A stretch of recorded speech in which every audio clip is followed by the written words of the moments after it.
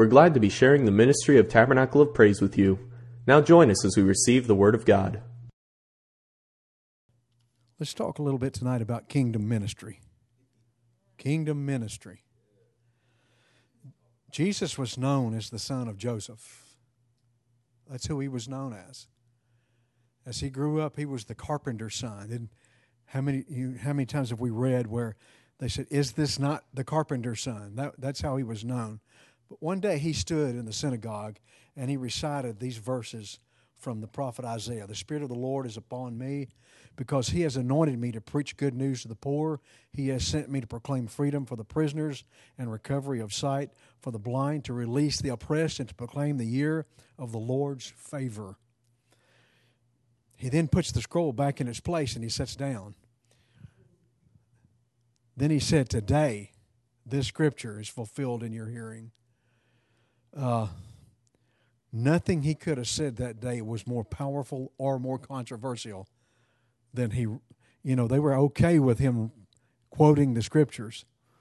But when he put the scroll down and he took a seat and said, "Today this is fulfilled in your hearing," that created a stir. But what he quoted was actually the words of his very own ministry. And he came to proclaim the good news that the rule and reign of the Lord God had come to this world in a fierce opposition to the rule and reign of the ruler of this world. You know, like when we talk about the things in Isaiah, the bottom line is when you group it together, Jesus said, "I'm showed up. I'm here because there's a ruler and a kingdom in this world, and I'm here to overthrow it. I'm here to overturn it. I'm here to destroy it." And I think that's something we miss as the church, that in the kingdom ministry, that's what we're to do as well. We're here to overturn and destroy the kingdom that tries to rule this world. He was the anointed one, sent to destroy the ultimate power of this world. Here's the thing. We consider the devil the ultimate power of this world, but he's not. He's the prince and the power of the air. But the ultimate power in this world is sin and death. That's the ultimate power. Because we understand that sin brings death and death brings the end as we know it physically. So he came to demonstrate this good news by giving sight to the blind and by releasing the oppressed. The thing I think we miss in what Jesus did in kingdom ministry is that he came to demonstrate what the kingdom is. He didn't just come to pronounce its coming. He demonstrated for us. He came to destroy the works of Satan. 1 John 3:8 says this, "He that committeth sin is of the devil."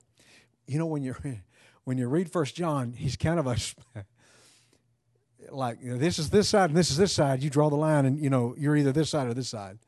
So when we look at it, as he that committeth sin is of the devil. Well, who has committed sin this week in their life?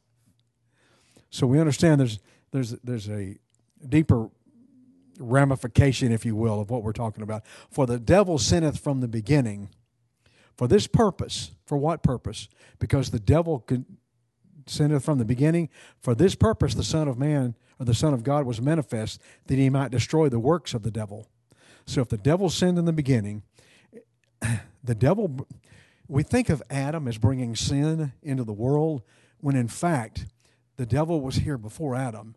And the devil's the father of sin. So he brought the sin into the world. Adam brought it into our lives. But Adam wasn't the father of the sinful. He wasn't the sinner from the beginning. Satan was. And so Jesus came that he might destroy the devil. And I heard a preacher preach one time how that Jesus came to destroy every sinner that's a sinner. And if you need to be a Christian, because if you're not, Jesus came to destroy you. And that's not what it's saying at all.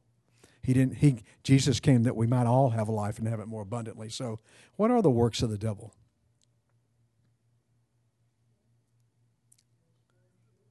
Say it. Kill, steal, and destroy. That's the work. He came to kill, steal, and destroy. And that's to anybody's life, any individual. It doesn't matter if you're in the kingdom of God or not. Jesus came to proclaim the kingdom of God. Not only that, he came to demonstrate the kingdom of God. And there's a reason he did that. And the things he did to demonstrate the kingdom, you see in Scripture, they called them signs and wonders. Often when Jesus did something, it was signs and wonders. And so those signs and wonders, sometimes we get this thing of, okay, something streaked across the sky, or he did, but the signs and wonders were the very demonstration that Jesus said, all right, this is what the kingdom of God is. I'm going to show you, and so when I'm done here, you can continue those things. Whenever Jesus healed the sick or delivered the oppressed, he was testifying of the kingdom, and he was bringing the kingdom into its fruition into the world. So Matthew chapter 4, verse 23 and 24. Let me just read that. Verse 23, and Jesus went about all Galilee, teaching in their synagogues and preaching the gospel of the kingdom and healing all manner of sickness and all manner of disease among the people. And his fame went throughout all Syria, and they brought unto him all sick people that were taken with divers diseases and torments, and those which were possessed with devils, and those which were lunatic, and those which had palsy, and he healed them. That's a description of what the kingdom does. That's the ministry of the kingdom. And that's a description of what these miracles just they're the foreshadowing and the promise of the fullness of the kingdom that was to come. So to take back what he had taken, what had been taken, Jesus came to establish that kingdom. His signs and miracles and wonders really were an invasion of the kingdom of this world. Understanding that for now centuries, the kingdom and the ruler of the kingdom of this world ruled the world, had its stay. But Jesus came to invade that. The miracles of Jesus show us what the kingdom of God is like. Often you read where Jesus is talking and there's a question, and he will go right into the kingdom of God or the kingdom of heaven is likened unto, and then he tells his parable. And what he's doing is he's giving you in a simple form of reasoning that we can all understand, he's showing you what the kingdom is. And I know this sounds elementary, but we're going to talk about something here in a second. Destroying the works of the devil, ending the suffering and showing the provisions of the people, the death, hell, and the grave, they're all ultimately destroyed. They were all the glimpse of the God of heaven. Everything Jesus did was a glimpse of the God that we really can't fathom because he's so vast. As God came in human form, it gave us a glimpse of the God of heaven and what the God of heaven is like. And that glimpse is into our world. Much more, there's much, but into our, so for 3.5 years, Jesus taught his disciples how to minister in mercy and in compassion. So Jesus spends his 3.5 years doing what?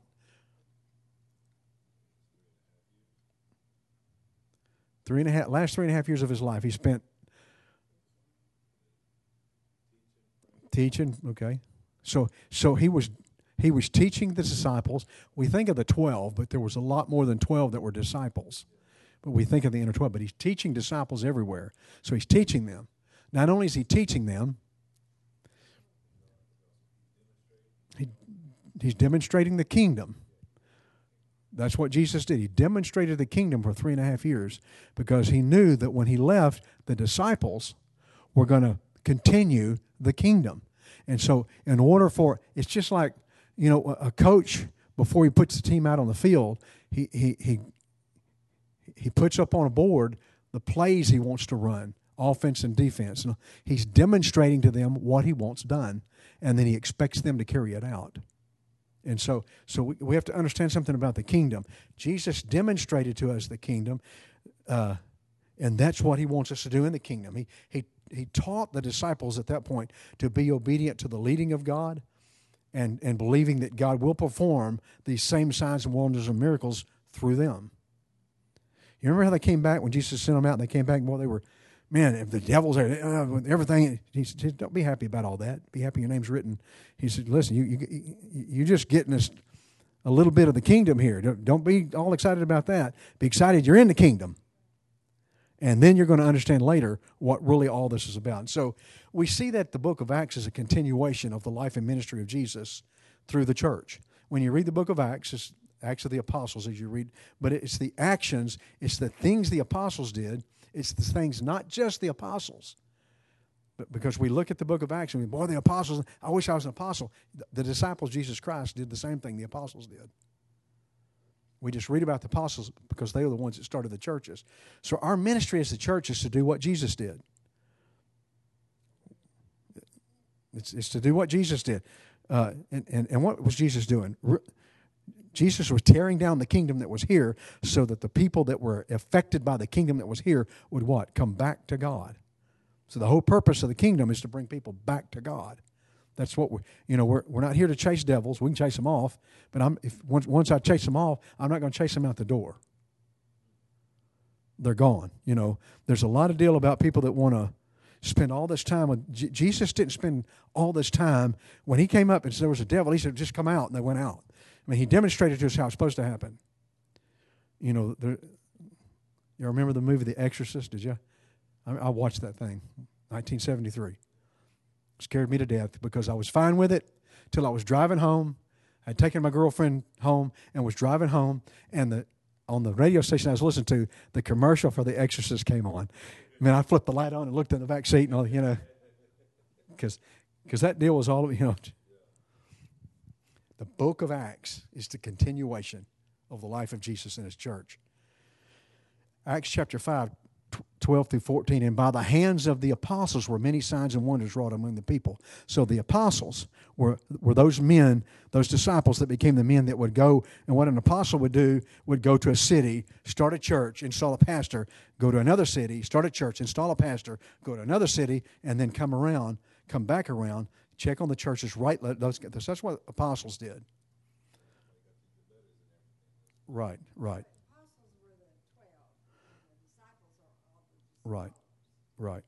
Here, and by the hands of the apostles were many signs and wonders among the people.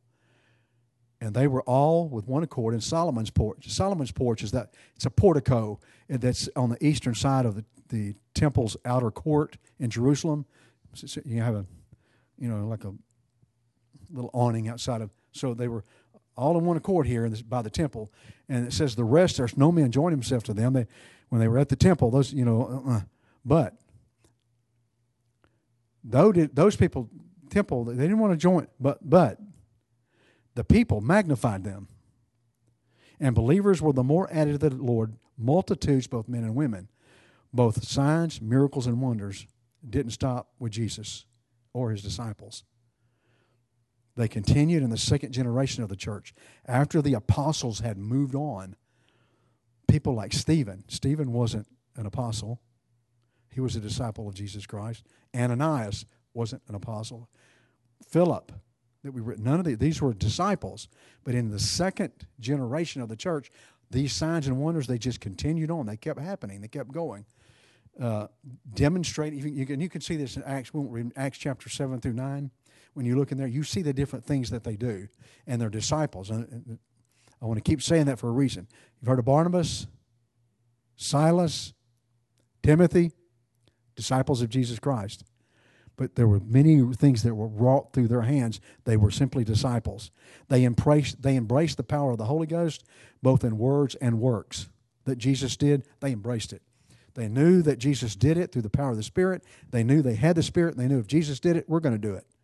And so it was a simple form of the kingdom of God that they acted in. It was a simple form of it. The torch of the kingdom was passed continually from generation to generation after that.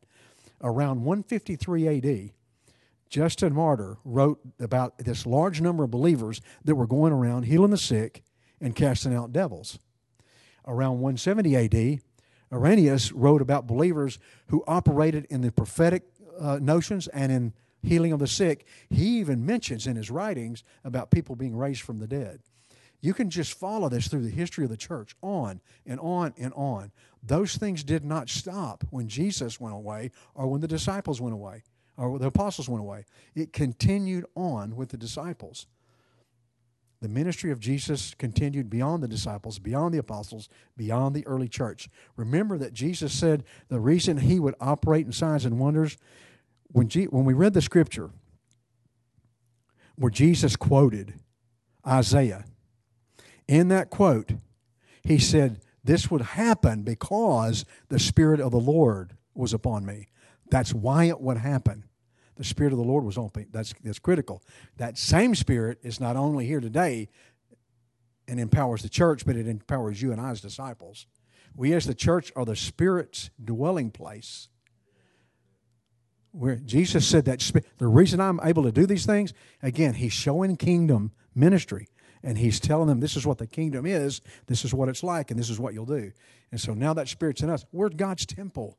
We're God's Spirit. So those things should be happening in our lives just like they happened in Jesus' day, just like they happened in the first apostles' day, just like it happened in 300, 700, 1200, 1800. It should happen continually. That's what the church is about. We're called to proclaim the good news. What do we consider the good news?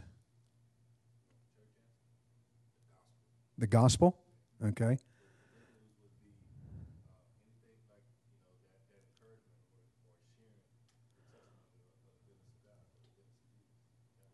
The good news. Okay. The good news. Okay. Good news. Anybody? Oh, good stuff. Good news. Because when he opened and read Isaiah, that's what the good news is. He said it was. That's what the good news is. It's not that his death, burial, and resurrection and our hope for that salvation, that's good news. But what happens is we should focus on that. We should proclaim the gospel, but then we leave out part of the good news. Part of the good news is, yes, Jesus, he was crucified, he was buried, he resurrected, he left the good news is he came to proclaim all these things, that the oppressed and the people sick, healed, and that's all part of the good news. It seems like we've kind of simplified the good news to the cross. I'm not trying to demean the cross at all. It is the important part of the gospel. Without it, none of the good news works. But the other part of the good news is connected to it. And when we proclaim the gospel, that's why you find that when those apostles and disciples would walk through the streets in Acts and they would proclaim Jesus Christ, they didn't proclaim what we kind of proclaim today. They just proclaimed Jesus Christ. They didn't go this long, and then people would come to God, or people would be healed, or these, the blind eyes would be open. They were the Holy Ghost would fall while Peter yet spake these words. The Holy Ghost fell. He didn't pray for a Holy Ghost outpouring. He didn't pray for a Holy Ghost falling. It just happened because that's all the connection to the good news.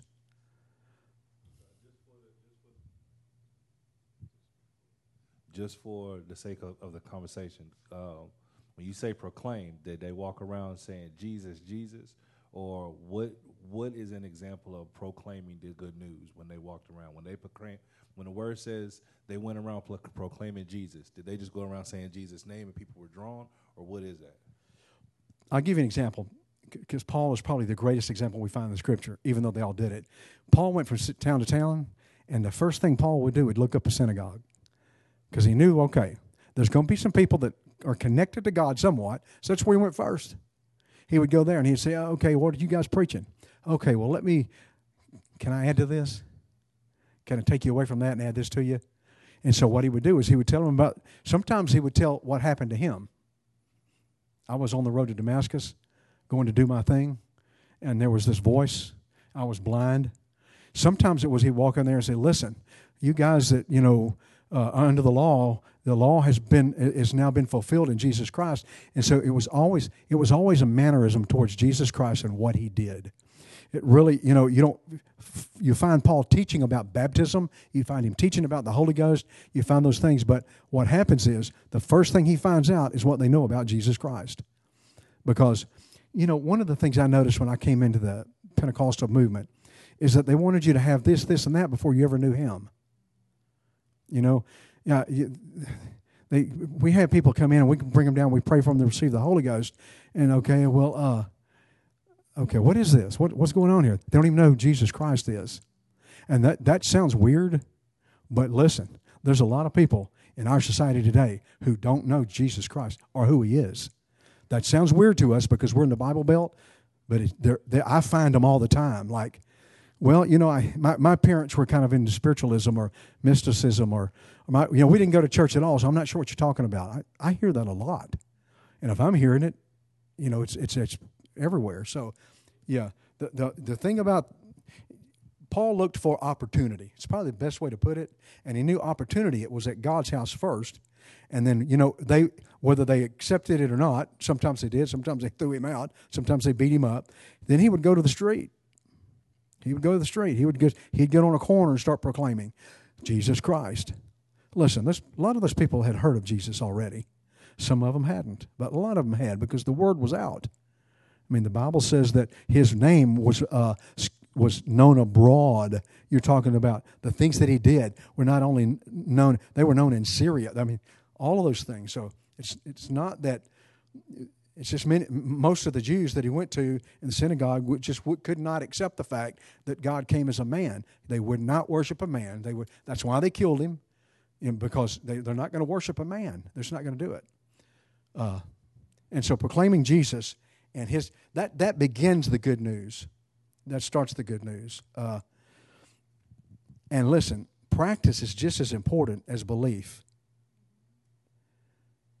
Practicing your belief is just as important as believing it. Because quite frankly, if you don't practice what you believe, you don't believe it. You've heard the old saying, actions speak louder than words. Actions speak louder than words. If we don't practice what we believe, then do we really believe it? Because there's a place where most people in Christendom come to the knowledge of God. They come to the knowledge of God. They come to a knowledge and an understanding. But you have to enter into a relationship, and it's just like I came to a knowledge of who Jana was when I first met her. A little bit. I knew her name and I got her phone number. That's about all I knew about her. But as I began a relationship, I began to find out a lot more about her. To be quite frank with you, I met other ladies and and I never had a relationship with them. Didn't know anything about them. But I found someone that hey, this is a special person.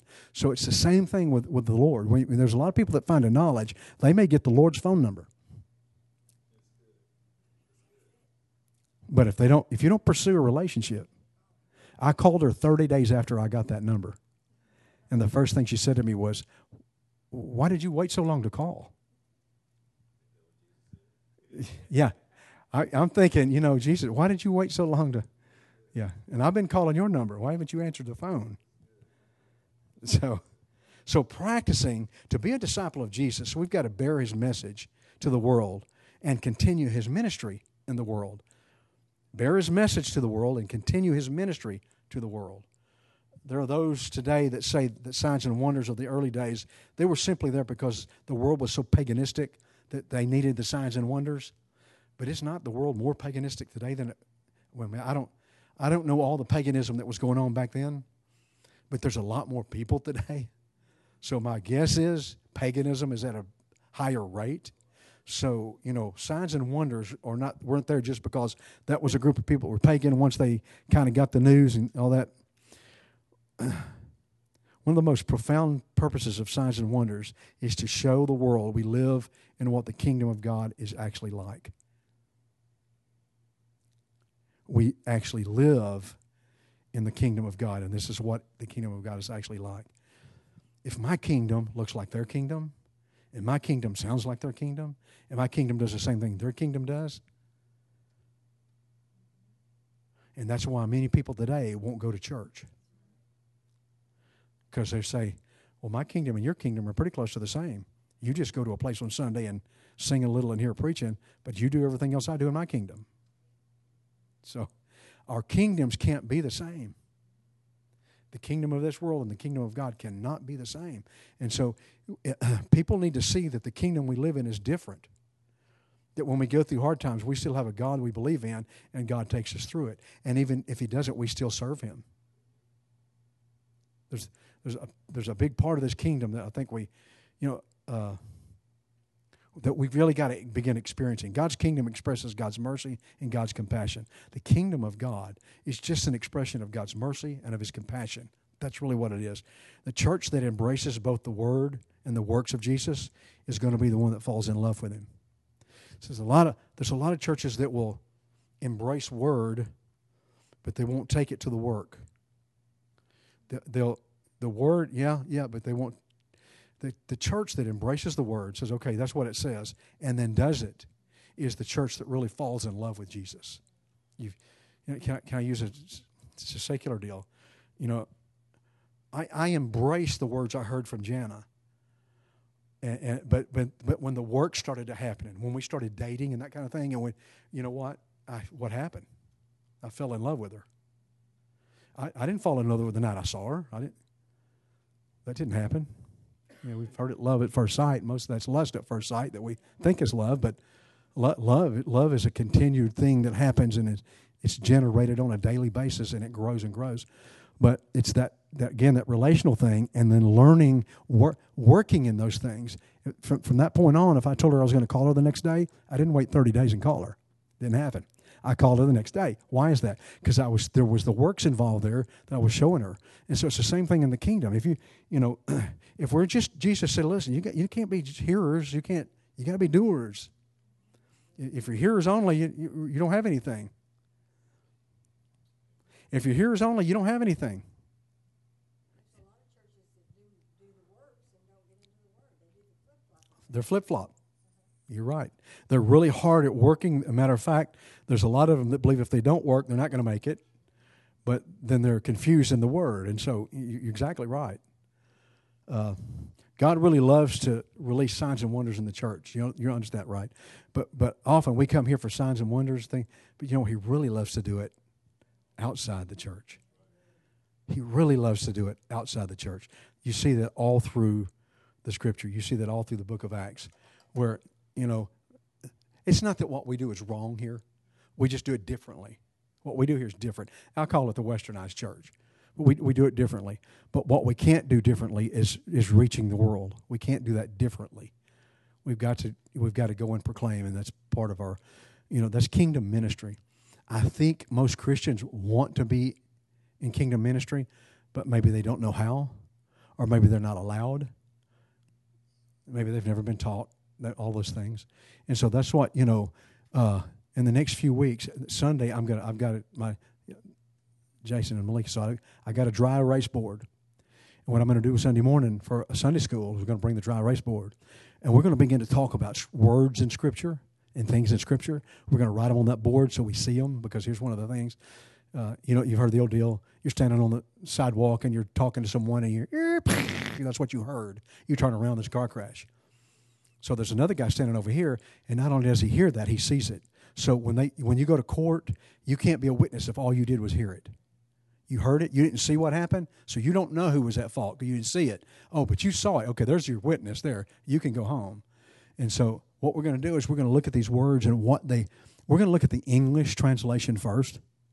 We're going to see what the English says, because quite often what we find, why people are hesitant to do kingdom ministry is because of understanding.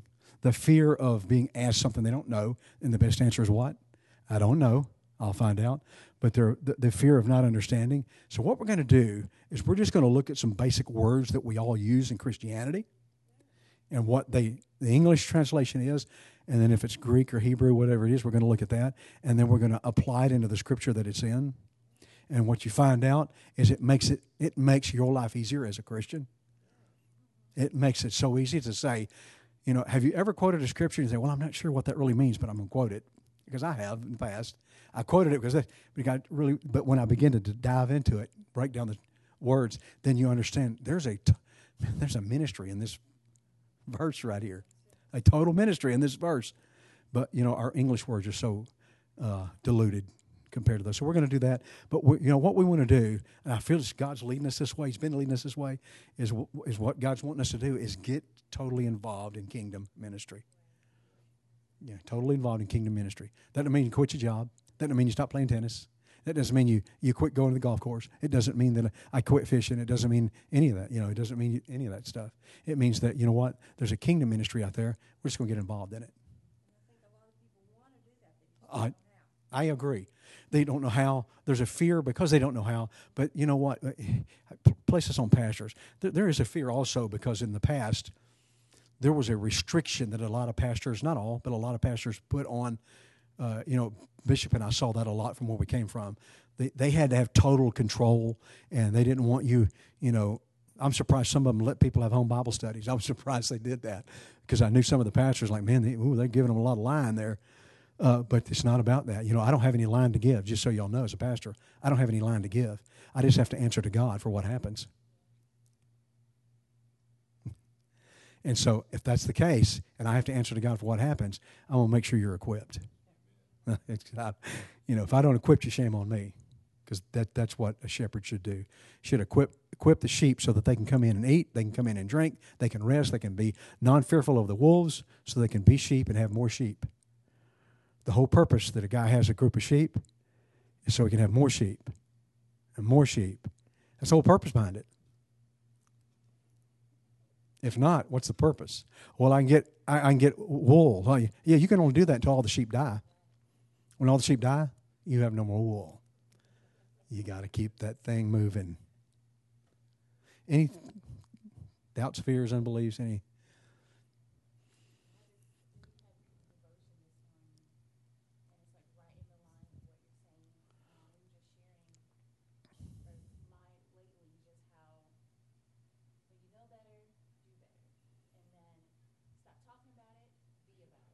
Mm-hmm.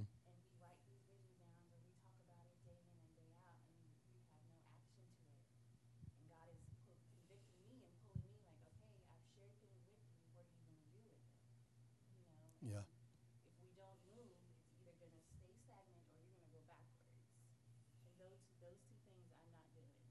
Yeah.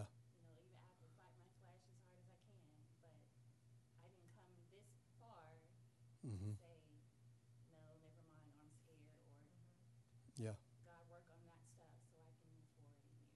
We're too close to the end. Here's the thing. Let's say the end's 10,000 years from now. I'm too close to the end. However I leave here is going to be my rapture or however I leave here, whatever. So you're right. Going forward, one of the things, my brother-in-law John's been coming. He came into church a few years after we did, Spring Tabernacle. And he won't mind me telling you this. He came into church, but it's kind of, my mom, we got to go. And so he was in church a while. As a matter of fact, he went to church in different places. And over time, just kind of backed his way backwards. Things happened like all our lives. He backed his way backwards. And so now he's like just fully engaged in God. I got him a Strong's Exhaustive Concordance. And every night he goes to bed, he goes to bed at an odd time, like 7:30 or 8 o'clock. It's because he goes in there, he turns his light on, and he reads his Bible. He just takes it. He takes that concordance. He comes to a word he doesn't understand. He'll come in there and say, you know what? I never knew this is what that meant.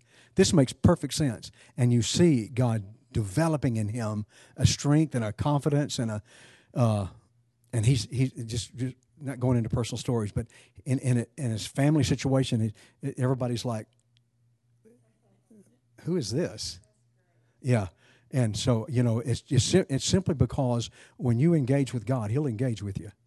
And that's what John's doing. I'm so proud of him because it's not anything, I gave him a book. That was it for me.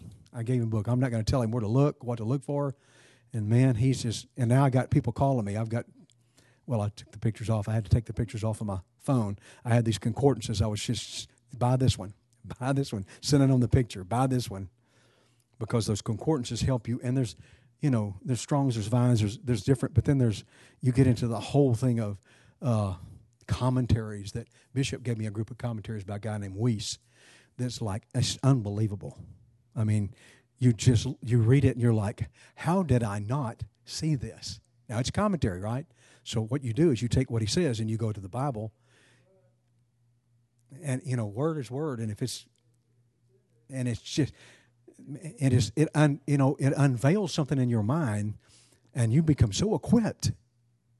You feel like, man, I think I do have this breastplate and this helmet. I think I do have this. You feel like I'm ready. A great companion to Strong's is Bullinger, expository work on New Testament words, because a Greek word is translated many different ways in the New Testament. And if you can follow it and see how it's translated in different passages, it gives you a much broader depth of understanding. Translates within the given context of, yeah, Right. which is another whole, one thing about the Strongs and, Vines, all those, is they help you to define a word, but you still have to define the context. And so you're exactly right. That's why I like the Wuest, because he defines the context. And when you do that, then another thing explodes for you. It's like you're Bullinger. Wuest. Oh, Wuest. Yeah, that's with the Wuest commentaries. It's I think it's Dictionary of. Just a minute. Yeah, I don't remember what the front says because I never look at the front. But is it W-E-U or W-U-E? Yeah, Wuest.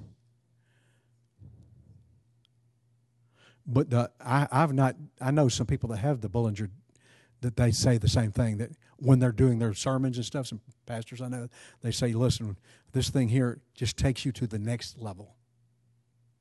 Next level, yeah, Bullingers. Next, it just goes to the next. And you know what? You can go to level to level to level. There's some old time preachers that have stuff that, It's W-U-E-S-T, and it's his expanded translation of New Testament words. He's apparently is a very thorough studier, because when you read his commentaries, it's not a, how you can read a commentary and it's the generalization of a particular movement. You don't find that with Wuest. He doesn't. It's not a commentary because I'm a Baptist or a Methodist or Catholic. It's just a commentary. It's word studies in the Greek New Testament. He was born in 1893. Yeah. Yeah.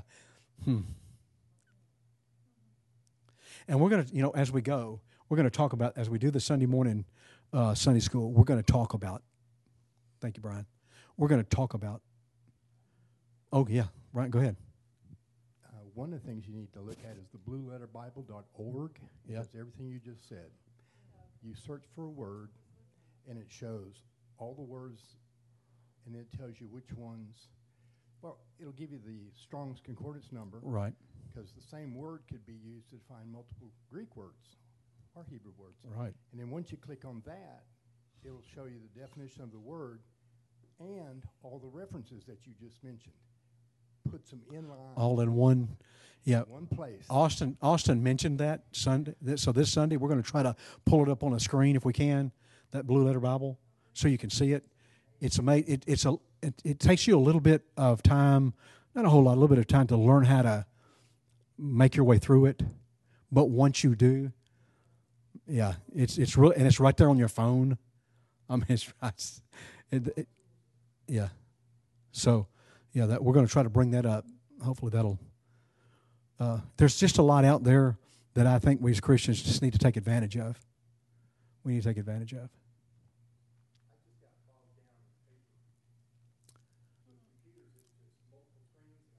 Yeah. And you can save. You don't have no paper. You can save. Yeah. And you just come back to the reference. Yeah. Yeah. Well, I've got the little deal. What's it called? The Fenty or whatever. But I get the books on that. So, and the only reason I do that is because Bishop. I mean, I like the book and I like to read it, but I've got it on the Fenty deal. So, yeah, I do kind of like the. There's something about a paperback or a hardback. There is something about that you can write in. So, kind of depends on who you are and how you learn. And